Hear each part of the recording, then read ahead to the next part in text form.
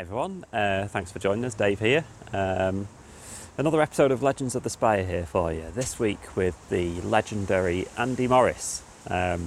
He spent over 10 years at Chesterfield from after he signed in 1988. A long association with the club, both as a player and then lastly as a coach too. And obviously is well known for his iconic moment of scoring the first goal in the FA Cup semi-final, of which his goal celebration is my joint favourite Chesterfield goal celebration of all time, alongside Tony Lorna's belly slide. So it was good to speak to him about that. He was also, as well as that FA Cup semi-final, he was also involved in a couple of Wembley games too, and Liverpool 4-4 and things like that. So it was good to speak to him about all the years at his club and various different managers that he played under. As always, we are at Spire Legends on Twitter and Legends of the Spire on Facebook, so do get involved. If you can like, subscribe, comment, review, whatever it is on the various channels that you listen or watch on, that'd be much appreciated. I've recorded a few more of these already, so we'll be going ahead over the summer with even more of players from different eras of the club. So I hope you enjoy them. But for now, here is the legendary Andy Morris.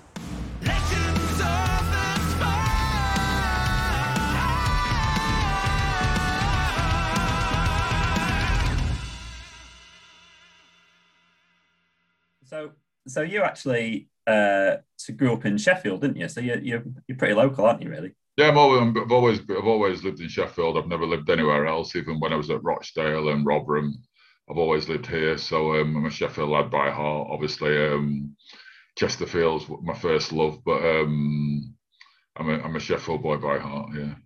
And which side of the city were you? United, unfortunately, Sheffield United. So it's a shame, really, because obviously Chris is a good friend of mine, and for him to get the sack like he did, I don't think was warranted, really.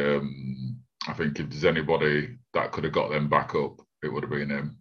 And I think if you get a side up and you do so well, I don't think it's right that you just pass it on to somebody else. I think you need to give that person who got you up a chance to either get you back up. And if he doesn't do that, maybe after 1 or 2 seasons, have a change then. But don't just discard him straight away like that, like he's done nothing for the club. I think it's a bit of a disgrace, really. Yeah. And he did a podcast earlier in the year where he was talking about you and how you stopped him getting beaten up. Oh yeah, I remember that. Yeah, it's God, yeah, because we used to play football against each other, so I know him quite well, and I think it was because he used to go to Silverdale School, and I went to Herfield, up Rough School at Top of Hill, so they were all trying to pick on him, so just stepped in. So. Yeah. And where were you? So when you were playing football as a kid, where were you playing? Were you always? I was playing for a team called Throssels at the time.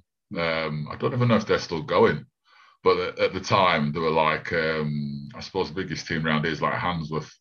So they were like the Handsworth of their time. Throssels. It was a big team. They had some really big players playing for them at that time, especially the older age groups. And I was at Throssels. I'm not too sure where Chris was at, to be fair, but obviously he left and went down to I think did he go to Southampton? I can't quite remember where he went.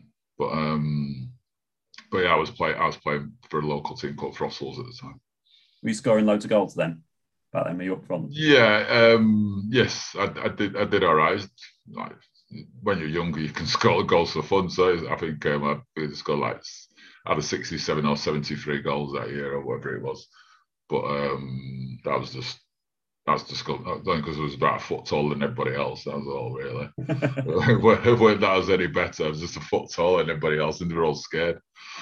So I'm 6'5" myself, and like every school photo, I think I had my growth spurt when I was about 10. So and then everyone caught me up a little bit, but not by much. Was that the same for you? Were you always? Yeah. Like say every age group, I was in the same size shoe as my age. So 11, 12. Then when it got to like 13, it just like plateaued there. And But yeah, it went easy, especially in '60s, because there was some horrible shoes around in them days, and you're a size 11, and you're trying to squeeze your foot into a size 10 and a half. It ain't great. So yeah, it wasn't fantastic them days. So, Yeah, no, but well, and then it was Rotherham, weren't it, where you kind of got your first club, I suppose, and your yeah. Because after Frostles, I went to play because I knew I was already going to sign for Rotherham. So I suppose for fun, I went signed for Hillsborough Celtic, which was my a friend's team. So I did that for a year, and then I knew I was going to sign for Millmore Juniors. So I did that, and then after that went to it was the first year, as far as I remember, it was the first year the apprenticeship scheme came around. So before teams only had like 2 or 3 apprentices, and they got then mixed in with the reserve team, and then the YTS came in, and all of a sudden like Rotherham had like 15 apprentices that day. So obviously it must have been the same everywhere else, but that was the year 1984. Yeah, 84. So I was there 84 to 88. I remember when I spoke to Jamie Hewitt, he was talking about how he had to write a letter to John Duncan to like ask for his YTS. Was it something similar? Did you have to write a letter, or did you get? I think mine, because they're all like blue forms, and basically the form was like that. It was just a blue form. So why they're called blue forms, weirdly enough. And I think my dad had to send something in, and then what was it now? Came to the house to sign us, and that. So it wasn't like all these academies where you got these beautiful buildings and things like that, and hundreds of kids coming through. It was just you went through the system. You got to 15, and you were just an apprentice, and that was it. And then you signed for Chesterfield, so it was 1988, I think, wasn't it? Yeah, October '88. Kevin Eli, who was at Rotherham with me, he must have brought me up and he says, "Oh, I'm coming to sign like Chesterfield," and I thought, well, ain't getting a look in here, and not getting a chance at all at Rotherham, and so I was like, yeah, and I was like, where's Chesterfield? Not a clue. What typical inner city kid? I ain't got a clue what's outside the border. And so I think obviously Kev Randall was manager then, and came over. I think, my recollection, it's Chesterfield went on a 3 or 4 winning streak at the time, so there's nobody at the club when I was there, and Chesterfield's ground was similar to Rotherham's ground, but Rotherham's ground was better. Rotherham's ground was a lot neater and not nicer, had better paint. And Chesterfield's grounds have no paint, no nothing. It's like balsa wood everywhere. It was horrible. And so I'm sat in stand. It was a rainy day, and it was absolutely throwing it down with rain. And at centre circle, there was a massive puddle in the centre circle, and there's just like about 30 ducks on it, just paddling on the ducks. And I thought, what the hell have I done here?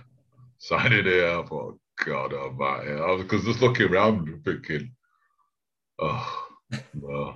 But second thoughts about a football career. Yeah, flipping out. But hey, made the decision, done. Was the and obviously there's the folklore that comes around you signing is that it was the £500 and a bag of balls. Hey, don't let folklore get in the way of a true story. It was just an exchange of contracts. So as far as I know, it's just an exchange of contracts because obviously Rotherham didn't want me, and so there's no money getting exchanged hands or anything like that. So as far as I know, it's just an exchange of contracts. They just said, well, just take him basically, yeah. And so that's what it was. But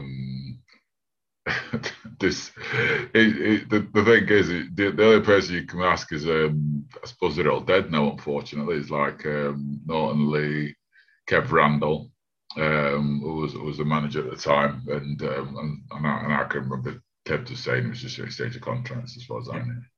So, And, but never let a good story get in the way.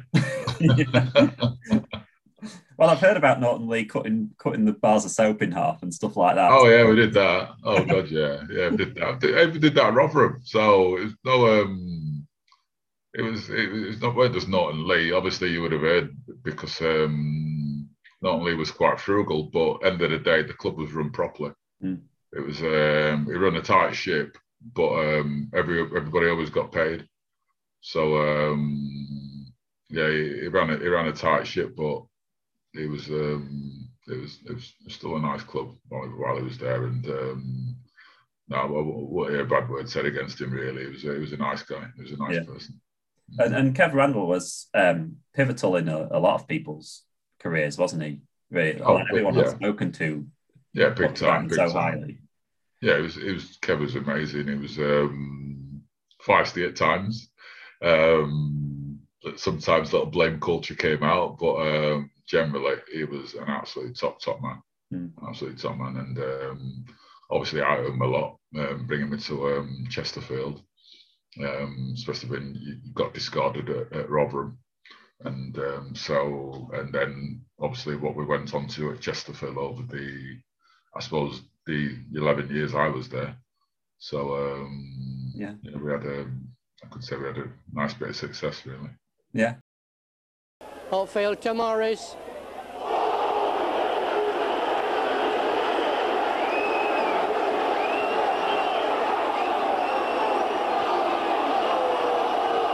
Both players went for the same ball.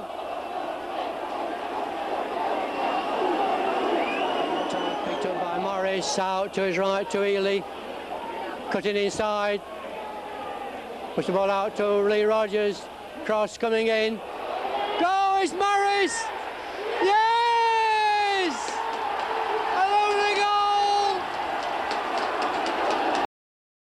goal! And then your first full season with us was when Paul Hart came in, wasn't it? Yes. And you actually played virtually every game, didn't you? So you found your feet playing pretty much. Yeah.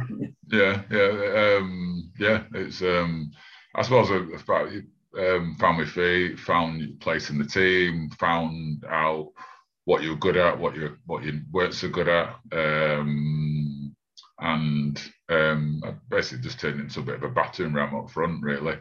And for all these like nippy centre forwards and midfielders coming through, and they're trying to cause a bit of chaos up front.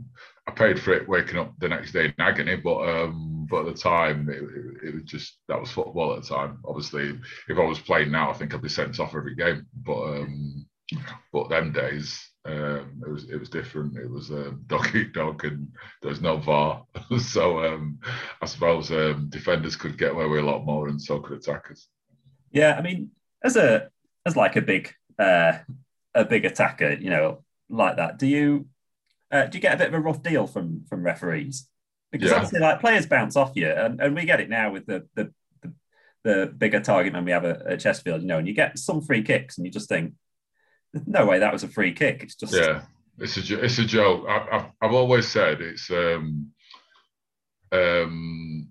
referees should be ex-players, because they just don't know the game, and it's not being what's the word I'm looking for, elitist when I'm saying that. It's just that sometimes when a collision happens, an ex-player will say, "Yeah, you went in on him there," and other times they say, "No, it was a fair challenge," and oh, you caught him off balance there. You might look nothing, but you caught him at the right angle and cut him off balance. It might have made him looking at an absolute idiot, but I knew what he did.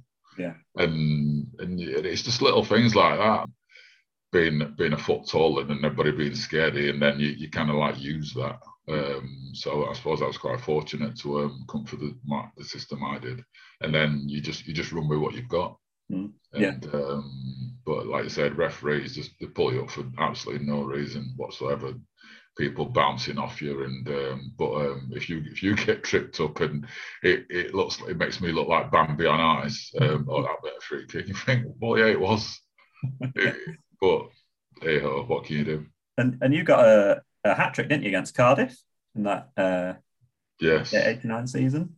Yes, I did. Yeah, night game, evening game. Yeah, it was perfect hat trick as well. It was. I was going to say I've not got any video of it, so I've not seen it. So you can embellish as much as you want to. No, well, I don't need to. It was class. It was.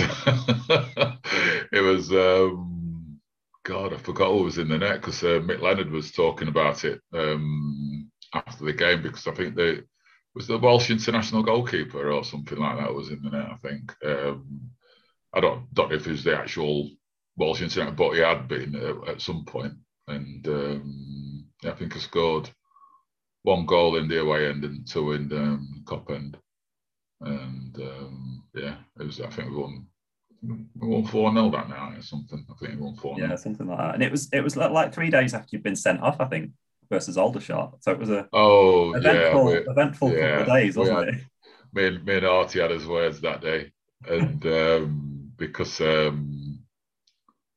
I got sent off and I'm walking off, and Artie's there going, "You'll never play for this club again." And everybody was a little bit boisterous them days, and I'd say some expletives, and he'd say some expletives, and then I'd say, "Watch the effing video then if you think I had butted him," and stuff like that. And he said, "If you didn't, you should have done," and stuff like that. And so basically, you couldn't win no matter what you said. So, and like you say, at the end of the day, I ended up scoring a hat trick a few days later. But I suppose nowadays you wouldn't be allowed to play, would you? Well, no, it would have been, and yeah, I bet it was good motivation then to go score a hat trick. Well, yeah. I think I can't remember if it took a week to go through. So if you get sent off now, you just don't play at all. And them days, I think you had 7 days before. So so sent off Saturday, play on Tuesday. Yeah. All right. and I think it was that season as well that you scored, or it was either that season or the season after when you scored twice against Sheffield United as well, wasn't it? Oh God, yeah. But one in each end, yeah. Wasn't that one 3-1 or 3-2? Yeah, 3-1, I think. Yeah. I'm watching the video. Bob Bloomer scored the other one. Yeah, it was. Because we were rock bottom at the league, and I think they were going for promotion, and we're the only team to do the double over them actually that year. Mm. I think we won 2-1 at our place. Yeah, I think it was. Yeah, Dave Wallace scored both. I think, having pinched one of my goals off the line, but we won 2-1. Yeah, it was good. It was a good day, that one. It was obviously playing against my my team, so to speak, and but you just got to do a job, haven't you? You got to do what you got to do. And I was watching the video as well, and you're getting some right boos. Oh, me? Yeah. You've done something at some point in the match. You were getting something there. Some right vitriol from the stands. Oh, yeah. I'd be the biased commentary. Yeah. Yeah, I know. Crikey. Yeah, I know. So, yeah. But it was what it was. It's... I put it this way, I got worse than that. So that was nothing, that stuff I got at Sheffield United. But everything seems to be falling for Chesterfield this afternoon up to now. And now it's Waller, leaves it to Morris, and it's 2-0. Well, that was neat work by Chesterfield. And all that stemming from the free kick, from that foul by Bob Booker. But after 28 minutes, it doesn't detract from the score. It's Sheffield United 0, Chesterfield 2.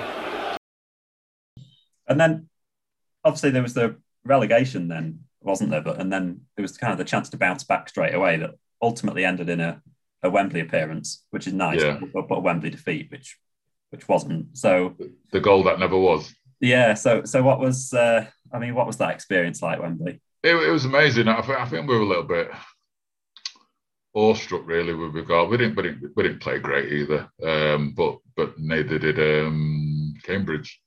I didn't think they played that great, and it was just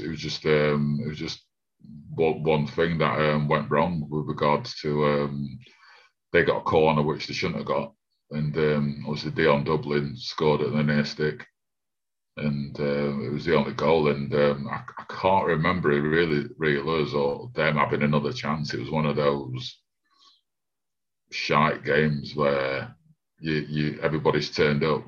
It's like everybody's turned up to a wedding and there's no bride and there's no groom. It was just a terrible match, and unfortunately we were on the receiving end of losing at Wembley, which isn't a great place to lose. To be fair, it's a nice place to play, but it's not a great place to lose. I suppose you can look back at the end of your career, especially at having won there as well, and kind of look back with maybe a bit more fondness than. Oh, of course, yeah, 50-50 record there. Yeah. And that, and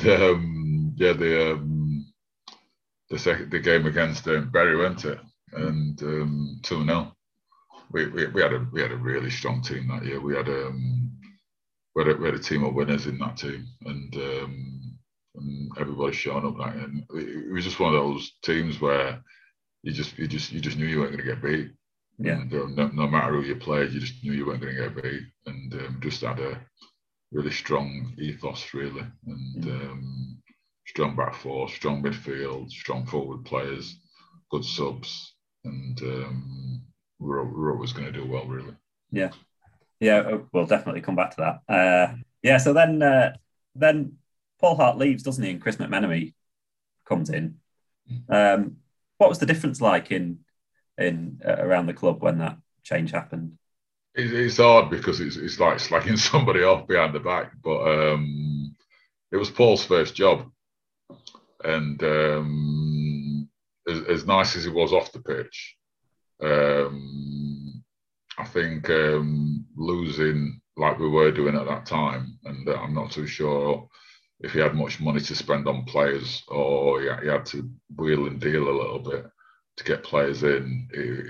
He just we struggled as a team, and I think he struggled with regards to what's the word I'm looking for, because he was a really good player, Paul, when I think it was at Forest, and sometimes when good players see other players and they can't do what they could do as a player, it's kind of frustrating for them. And so with you going on the pitch, as in the role you, as in the whole team, going on the pitch and not being able to perform like he would want them to, and then also being under pressure with it being his first job as a senior manager, I think he found it hard, and obviously things happen in the background which I'm sure he regrets, and obviously then Chris came in. And he was quite young, wasn't he, as a coach? Yeah, Chris was. To be fair, I ain't gonna lie. Chris's training sessions was great. We had it's very light-hearted. You knew what you were going to do every single day, and I can still tell you what we were going to do every single day right now. What we did, and it was spot on. It was we had a training session on a Monday, and then Tuesday we did another training session. No, sorry, we had Monday was five-a-side up at Meadowhead in that gym area. So we'd have one goal and off, so we'd get a good sweat on there. On the Tuesday, we'd have a normal training session, and then we'd have the day off on Wednesday. Thursday, we'd meet up at Springwell School, do a training session, and then it was like old uns versus young ones. So you could see how old you were getting depending on what side of the pitch you were on. And then we did that first team to 20, and then we left that. And then Friday, shape, set piece and corners and stuff like that. And Saturday game, and then it back around to Monday again. And with the same thing. And I love training. I thought it was great. Everybody was sharp. Everybody was buzzing. But Chris wasn't as strong-willed as Harty in that, and then obviously Chris left, and then obviously Kev came back with John Duncan. Yeah, and I mean we should mention that 4-4 at Liverpool. Yeah. It was it was quite surreal, really, because obviously we all went out there and we played out of skins, and I don't think the centre halves at Liverpool, stroke the back four at Liverpool, were used to having mobile, strong, and with a bit of guile sent a front three, which we did have, because they had me up front, they had Dave Lancaster up front, and they had Steve Norris up front. So there's a strong three there. Dave Lancaster was as strong as an ox. Nozza speaks for himself, just a natural goal scorer, and I'll run and head anything. If it's around there, I'll be tacky with my head if I need to be. And we were just absolutely just battered them. And was it not Mark Wright? Was it centre half for England? Yeah, it was Mark Wright, wasn't it? All right, yeah. I mean, they got the goals, didn't they? But you were dominant against him, weren't you? I was mad at match. I tell everybody I was mad at match. I was. But yeah, they got the goals, and I took the battering for them, as I would say.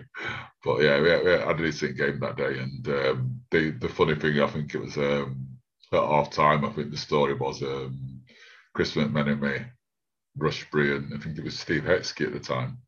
They were like contemplating what to say. They were like, what do we say? But I don't know. What do we say to them? Because obviously we came in at 3-0, and who comes in at 3-0 at Anfield at half time? And they were a bit dumbstruck, and just like, just carry on. Keep doing it. Yeah, just keep going, just carry on. So yeah, that was a kind of like a bit of a running joke. Yeah. Were you exchanging any words with the Liverpool team while you're out there playing? Because obviously you paid a lot less than they are. Oh God, a lot less. Jesus, we were paying buttons compared to what they were getting. I think. I can't remember many words getting said. We were just, I think not out of all us three, Nozza was the most vocal one. Small man syndrome and all that. So Nozza was more vocal than me and Dave. I suppose me and Dave just clattered people, really, and obviously they didn't like it, but that was Division 4 football at the time, you know what I mean? And it was what it was. John Duncan then came back, yes. and Kev as well, and you'd got into double figures, hadn't you, in the last season under McMenemy, and you did the same under the first season in which Duncan came back. So you're obviously in a good goal scoring and playing form around that time. What was it like when John Duncan came? Obviously training will have changed a bit. John Duncan was methodical, structured. I suppose what all you could say was he brought structure into the team. He brought that steeliness into the team with regards to if we win their game, we don't need any more goals to win a match. We'll keep what we got, and obviously you get the rumblings from the crowd and stuff like that. That if we win their game, go on, attack, and then midfield are just staying there as a back eight basically, and then just saying break us down if you could. And it was hard for some people to break us down. And we met people on holiday. We used to all players used to go away at the same time, so you'd always meet a team or some players from other teams that were abroad, and used to say, "Oh, we ain't played against you a lot because knew if we went a goal down, that was it." And so if they're thinking that while we're playing them, unbeknownst to us, it was I suppose it was a bit of a one-upmanship with us regarding how strong we were and stuff like that. But yeah, it was more structure. I could say we did pattern nearly every day. I could still tell you exactly, if I closed my eyes, I could still tell you where every single player was on the pitch and things like that, because you just knew, because we did it that much. Wherever you were on the pitch, you knew that who was over there, who was there, it was just behind you and stuff like that,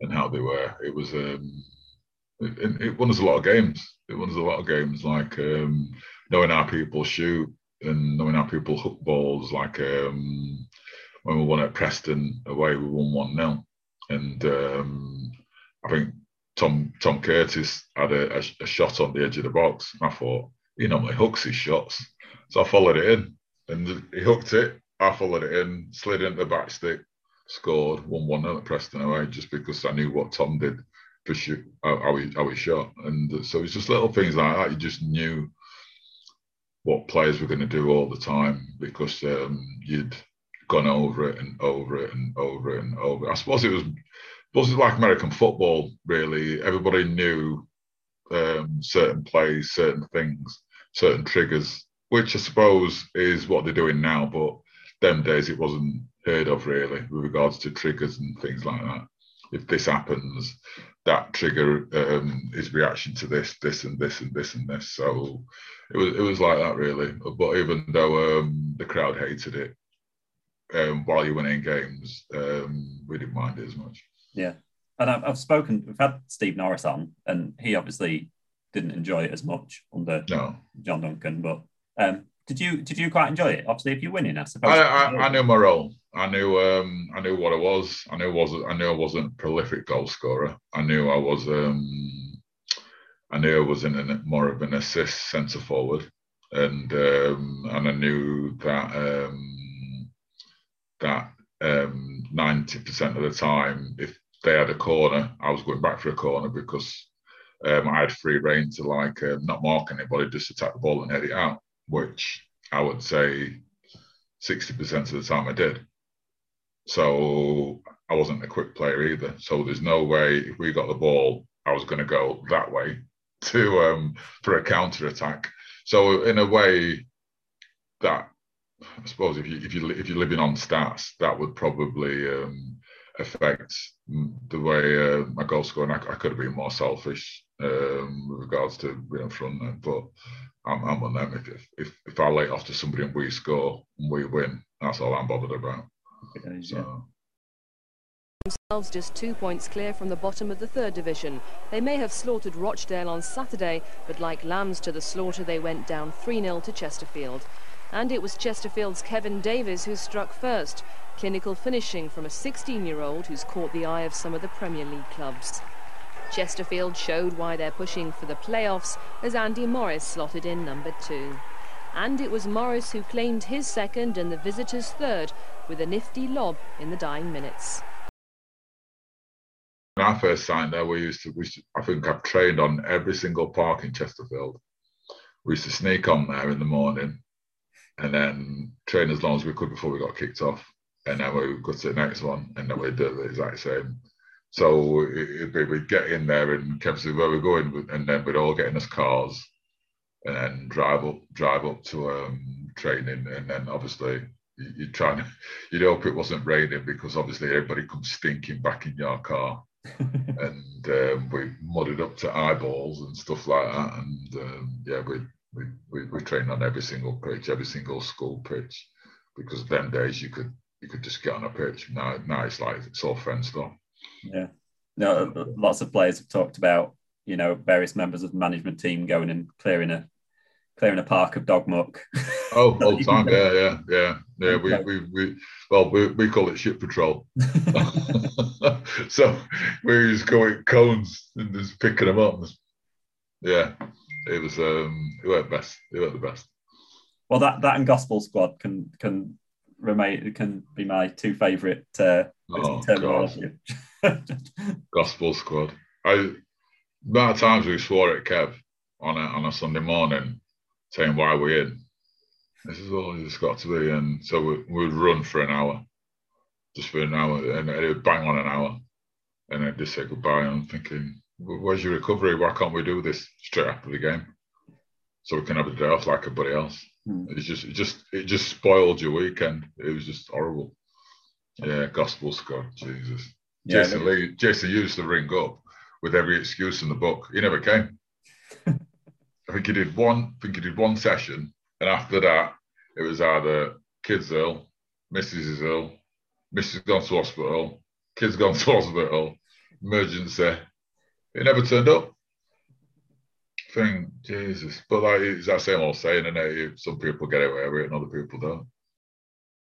And then we get into that playoff final winning year. And the run that the team went on, obviously after Tony Loma. In that second half of the season, yeah. Yeah, Tony Loma signed. We never lost again, did we? Yeah, it was incredible, really, wasn't it? Yeah, I can't remember if it was 20 something games, 23 or 24 games. Tony Loma signed. I don't know if it was one of those windows or he just signed out of the blue. I can't quite remember what it was. And then we never lost. We'd win 1-0, 2-0, 2-1, 1-0, 2-0, 3-1. And it was just like that all the time. And like if you look at the run, it was an unbelievable run. Just didn't lose. And it just kept going and going. And obviously that propelled us all the way up. And the confidence that gave us coming through, because unlike now, John used to chop and change the side quite a lot. So I think the away game at Mansfield, me and Des Walker were in the stands because we weren't playing at all. We weren't in the 16, 17 man squad or whatever it was at the time. And we're looking down, and like all players, you're just slagging everybody else off because you want to be down there. So me and him are like flipping, like we're not getting this side and stuff like that. And I think Phil Robinson burst through and got an equaliser to make it 1-1. And then come the home leg, John Duncan just changed it around completely again. And I was playing, Des was playing. And I think we ended up winning that one. Was it 4-2? And then played at Wembley. Yeah. So it's funny really because the semi-final in some ways is remembered more than the final in some ways. Well, yeah. Well, the semi-final game was my favourite game at Saltgate, hands down. The atmosphere, beating Mansfield as we did, and just the overall game as it was, because it was to and froing a little bit because they had a decent team, to be fair, and we'd worked on marking Paul Holland at corners. He was the main man at corners, so our captain had him. Nicky Lowe had him at corners. First corner, boom, Paul, he scores. And we just looked at Nicky and just walked off. Because you couldn't really say out to Nicky. He just ended up. Sorry? I can imagine. Oh yeah, he was just effing in Jeffer, and then lo and behold, he comes and scores 2 goals later on in the game, and I think if you saw one of the tackles, I think Darren Carr did a tackle on their centre forward. I don't even know how he got up. I think he took him at the knee. Seriously, I used to cringe when I used to see Darren tackle, I swear to God. And I don't know how I did it. I don't even know how I stayed on the pitch, to be fair. But did you ever get that in training? Sorry? Did you ever get that in training on you? Oh, yeah, you just knew it was coming. You just pulled out. I ain't getting tackled. I want to play on Saturday. So I just stay out of that. I couldn't tackle anyway. I was rubbish. So I could tackle with my elbows. That was it. Morris, lovely little flick. Here's Loma. Sharp! So sharp! Wonderful goal, Tony Loma. That's why Tony Loma has become a hero and a very quick favourite with the Chesterfield fans. Oh, and a real skirmish here with Andy Morris and Mark Peters.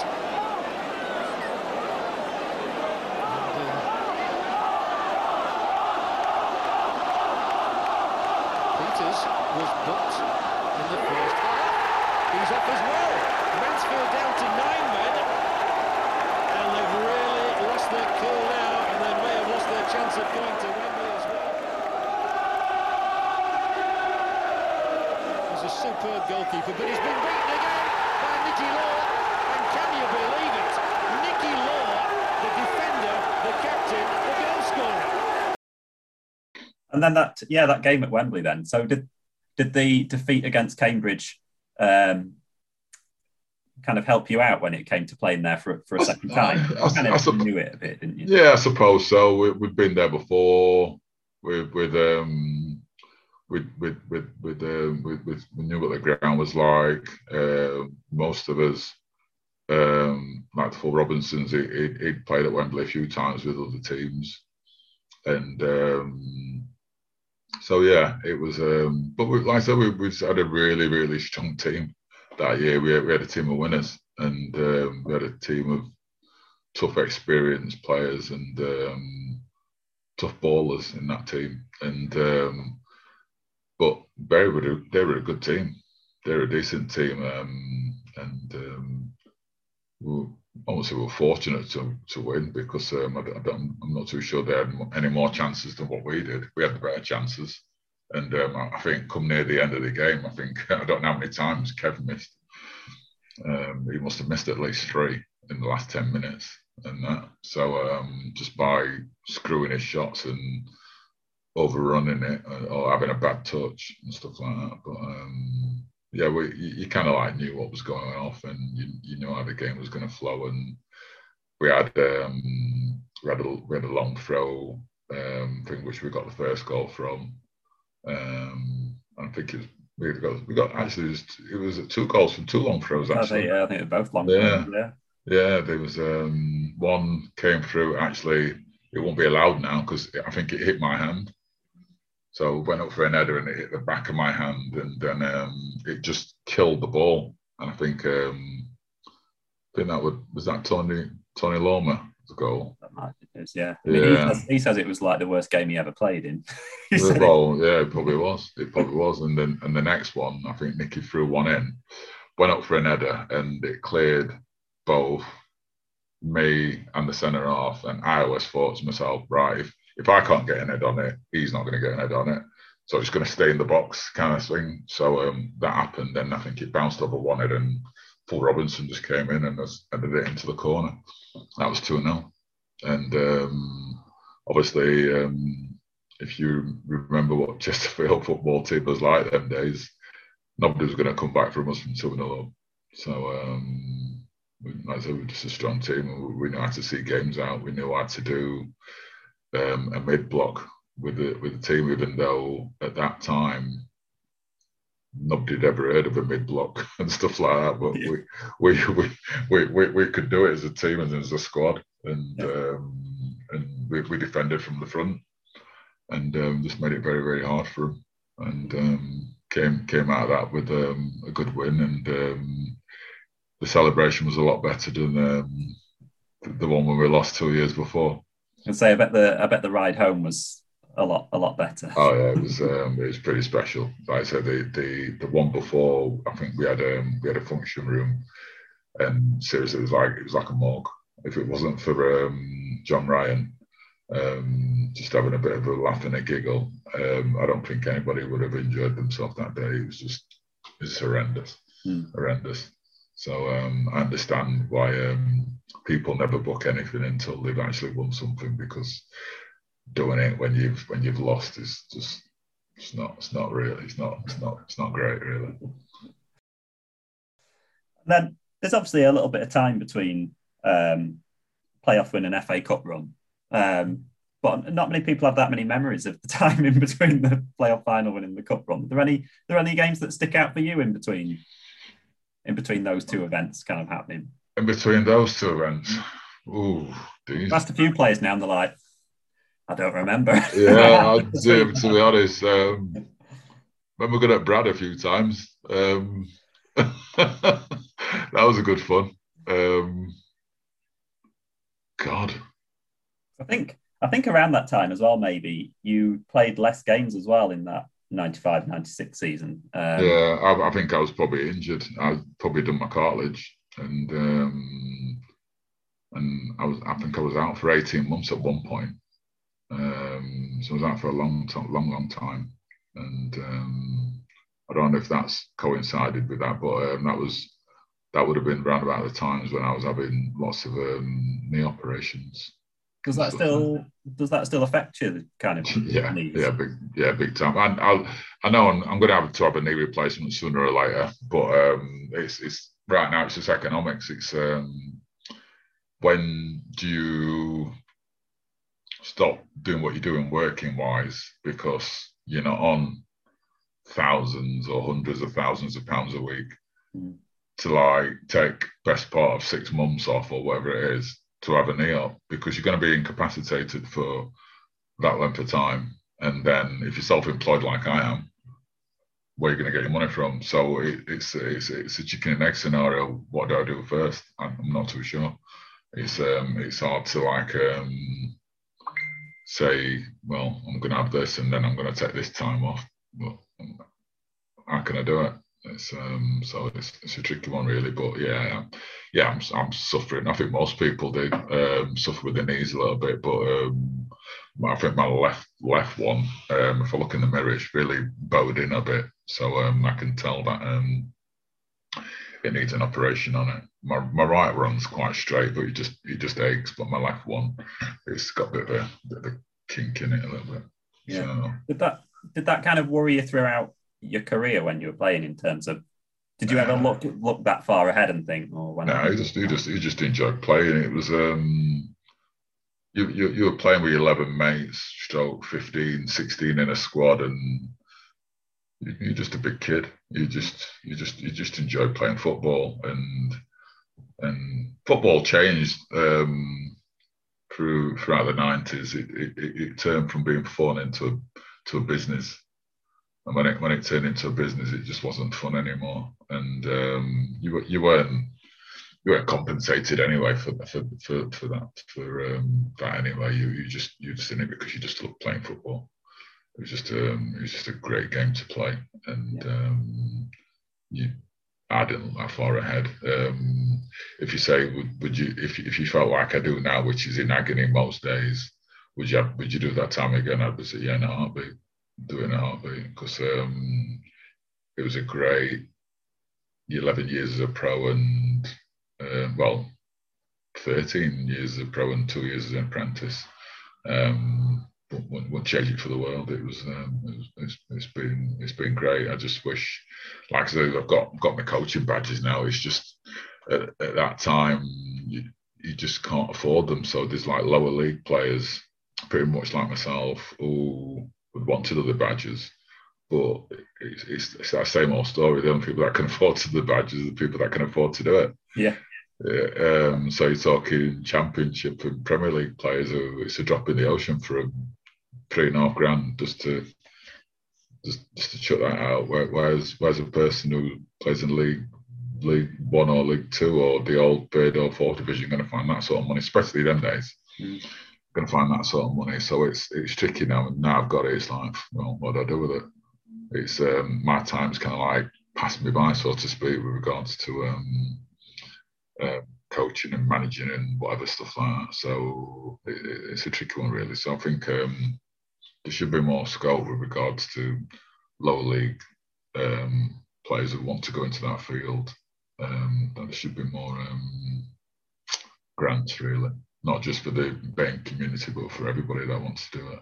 Yeah, because I've spoken to quite a few kind of ex-players now, and it's the same story kind of over and over again. You know, when you retire either through, I mean, some people get to retire on their own terms, which is great, but most don't. You know, and then a lot of players find themselves lost for a few years while they're deciding how they can do what they want to do and just getting a paycheck in the meantime. It's not, when you look at it from that kind of angle, it's not particularly glamorous, is it? No, it's not. It's and that's how you got to look at it. It's not glamorous. It's just the way it was at that time. It's I say how do I describe it? Because people just see footballers as like earning thousands and thousands and thousands of pounds and think that every footballer's rich, and it's far from it. It's a glamorous job with very little hours work, but the stuff that you put your body through in the space of, I'd say, 10 years, what somebody else has put their whole lifetime through their body. So all our aches and pains, I'm probably feeling what a 70, 80-year-old would be feeling right now with the aches and pains in my body, because of the miles I've put in my legs through that. So in that way, it's not glamorous, and you're not getting the money for that to compensate for that, because I wasn't in the Premiership or Championship, and some people might just say, well, you weren't there because you weren't good enough, and that's probably true as well. But at the same scope, it's still for the length of career you have, it's still quite not right, really. But, yeah. So we should go on to FA Cup run. Yeah.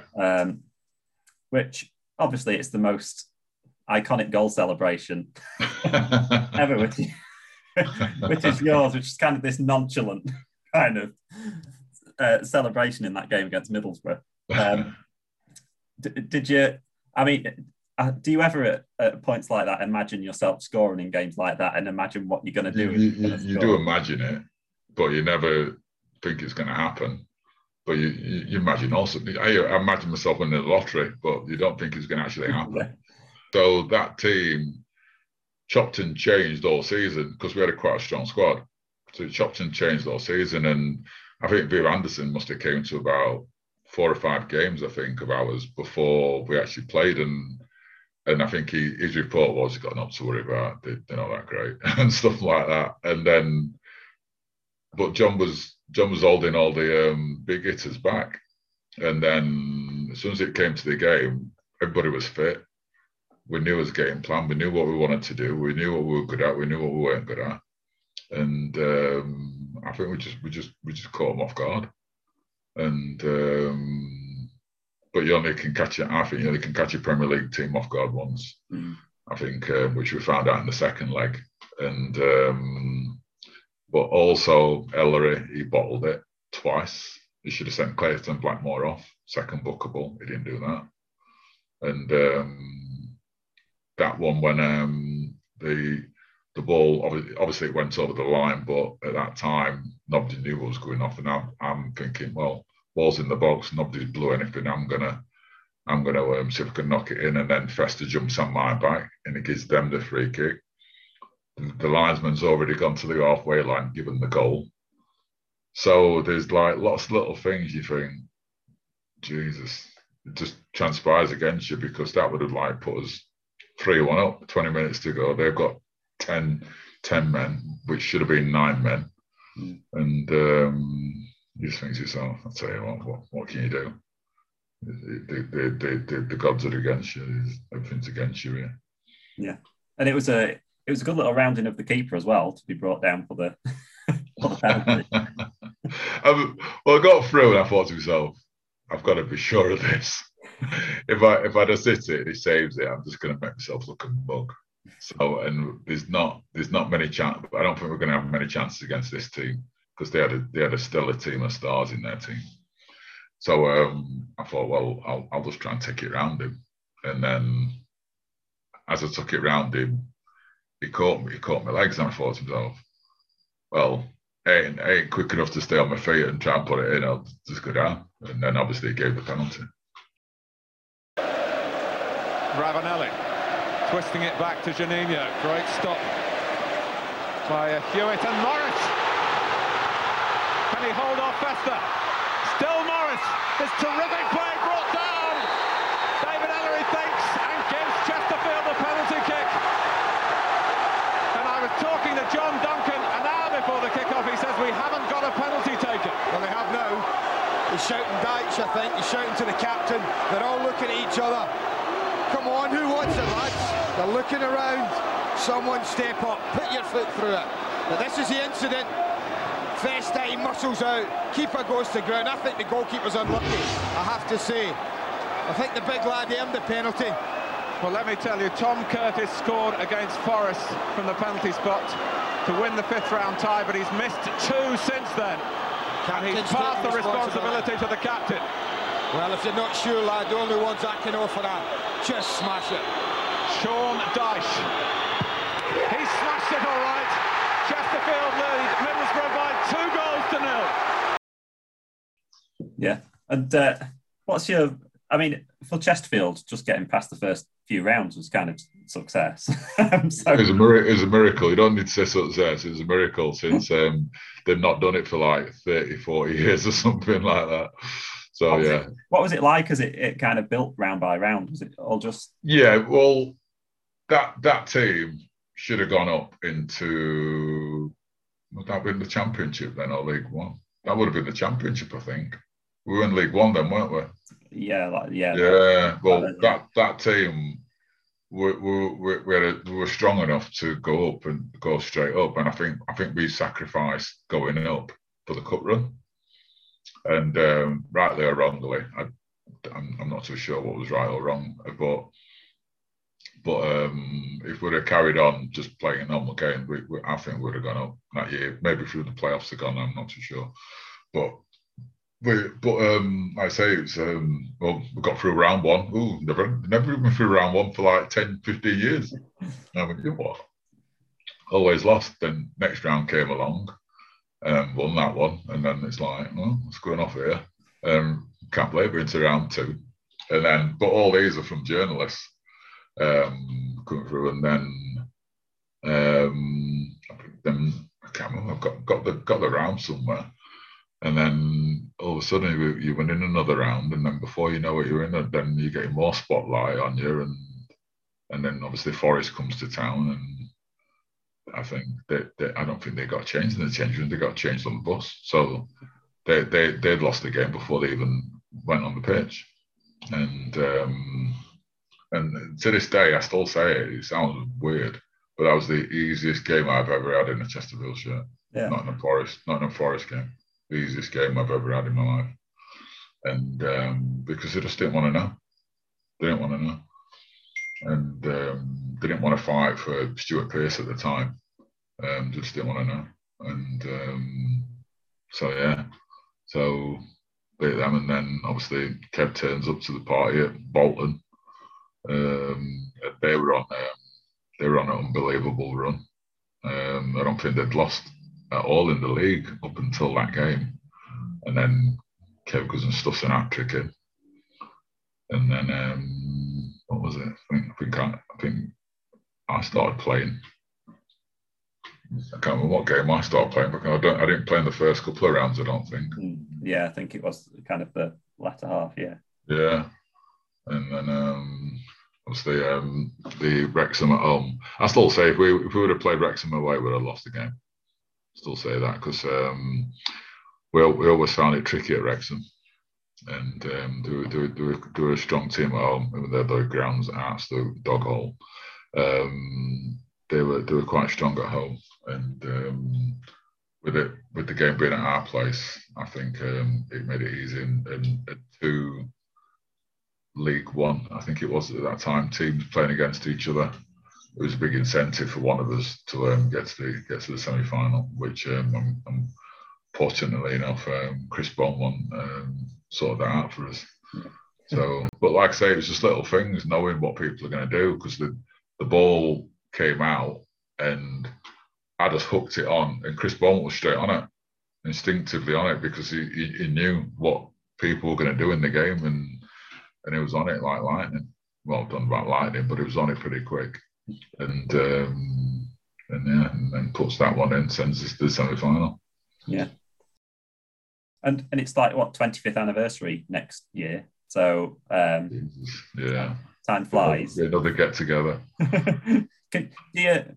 How much do you look back on it, kind of with those decisions in the semi-final? And the only decisions I look back on are the referees' decisions. That's because I don't think there's anything else we could have done, and it's just down to the referees. I think referees, they say we don't want the referee to spoil the game. Referees don't spoil the game. Players spoil the game, and then referees spoil it after the decisions they don't make. So if me and you were playing against each other and I actually take you out, it's not my fault that you've already got that we've already got another player sent off. If I need to get sent off, you send me off. But it's like, well, they've already got players sent off already, and no, you shouldn't think like that. Shouldn't think, and that's what I think he did. I think they've already had him. Kindig already got sent off. Blackmore, if you watch the game again, he did another bookable offence. He should have got sent off for that.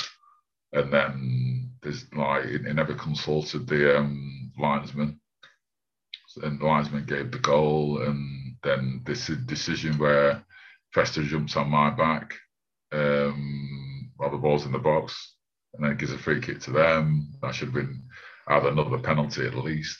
And he just thinks himself. So it's not anything any of the team did, because I think the team, for the ability that team had, we weren't Premier League players, and some of us were in the waiting, I'm guessing, obviously.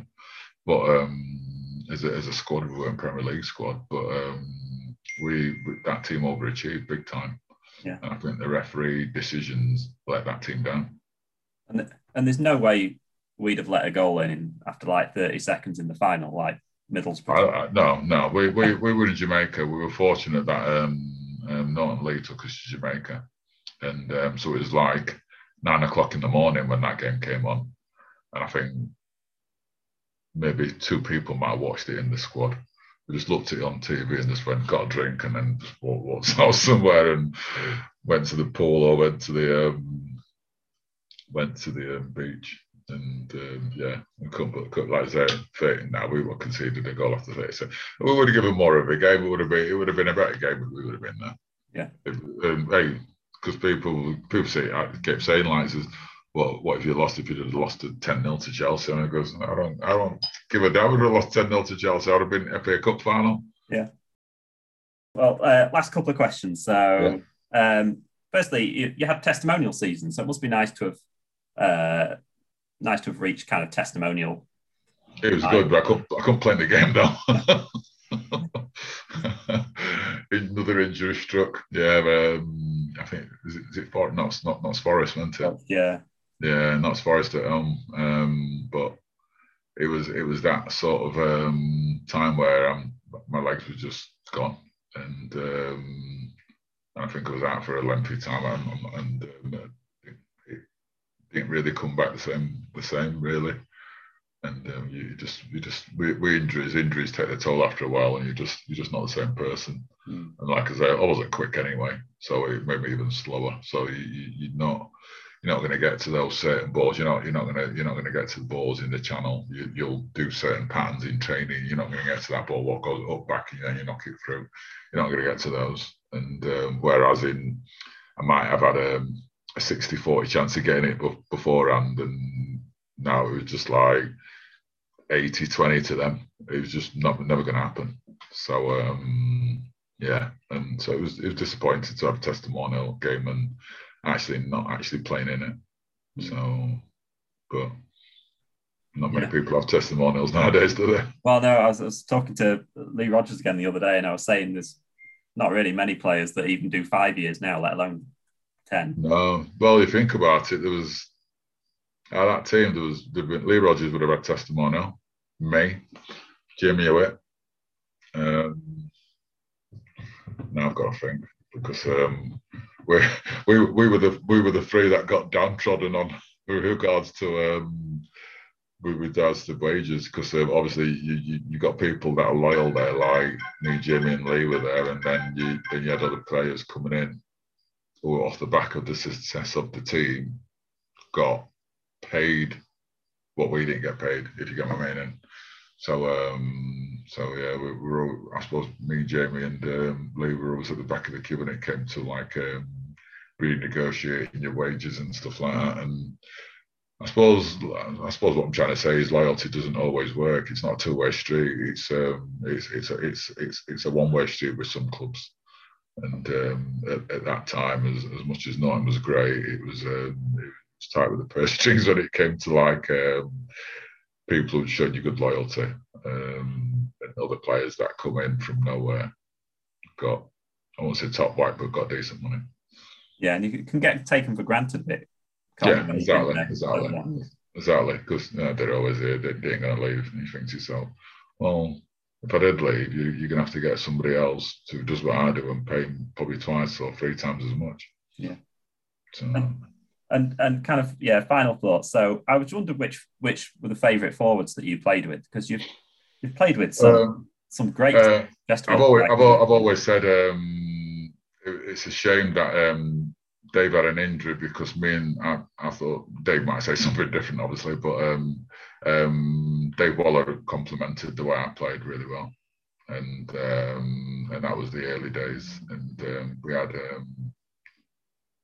I think the goal ratio, what we did when we were both fit, was pretty decent. Obviously, Kev went on to do absolutely wonders, but Dave Waller was my perfect foil for the way I played. Yeah, and yeah, so a couple of Wembley trips, FA Cup semi-final, the Anfield appearances, stuff like that. Is there any that stick kind of top of the tree for you, or is it all? Like I said earlier, the Mansfield game, the Mansfield at home, the 4-2 game was brilliant. Obviously the hat-trick against Cardiff.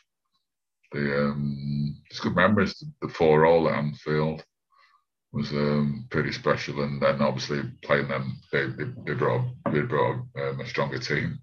The home leg.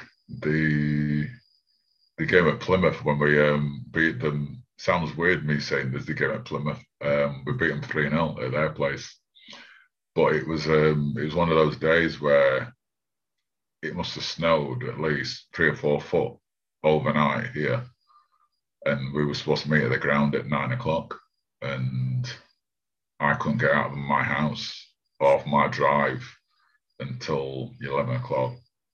And then we got on the motorway. I think we met. Everybody's supposed to meet at the ground. We all met at different services on the way, whether it was Trowell or Woodall services. The only way I could see, which was pretty stupid of me really, is by going behind the lorry, and I couldn't have been more than 6 foot behind this lorry, because if he'd have broke, I'd have smashed into the back of him. But it's the only visibility I could see. And then as soon as we got past Nottingham, the snow seemed to have cleared, so it only seemed to be like North Yorkshire, Derbyshire. And then so obviously we're now how many hours late? 4 or 5 hours late. So we got to Plymouth. We went straight into this restaurant, chicken and beans, in, straight out, no word of a lie. We couldn't have been in the restaurant 15 minutes. We got changed on the bus on the way to Plymouth ground, and then somebody had already drove the team sheet to the ground, so it was in on time because it was a night game. There was no overnight stays in those days. It was just we left at 9 for a 7:45 kickoff on our, and then we beat them 3-0. So it just shows you sometimes. All those PPPP, the preparation, it's not always the case. Sometimes it's just your mindset and your team ethos, and if you got all those in the right place, you're going to do all right. Yeah. Did you think about having to get home afterwards? You went I can't remember. I just remember the whole day was horrendous, and but sometimes we got like Leicester way, there was nothing. There was no snow whatsoever. But we round where I was living at the time, which was Ecclesfield, like 2 foot of snow, and obviously Chesterfield's got its own bloody climate. I used to call it Salem. It's got its own climate, and there's times where Lee Rogers would leave like Doncaster and I'd leave Sheffield, then it'd be really sunny, and we'd have a pair of shorts on, a pair of flip-flops and a flimsy t-shirt, driving to Saltergate, and we'd get to Chesterfield, and it'd be sleet, snow, rain, foot of snow, and what's going on here? I always call Chesterfield Salem. It's got its own climate system. It's like some black hole somewhere. The place is unbelievable. Honestly, it could be nice anywhere else. Get to Chesterfield, and it's a completely different climate. Howard behind Blackmore. Davis! It's a goal for Morris! It's a goal for Andy Morris and Chesterfield! In the 9th minute of the second half. He won't get an easier one, but he'll never get one that'll get attention like this. Well, they suddenly lengthen it, like they should have been doing. Howard does brilliantly against Blackmore. Look at Davis, I want it. He can't quite get there. Roberts makes it. Well, that's a great save. If ever a goalkeeper needed a bit of luck, it's there, because that's a fantastic save. But does Andy Morris care? No, he does not. Not one little bit. Won't be the best goal he's ever scored. I'll tell you what, it'll be the most memorable.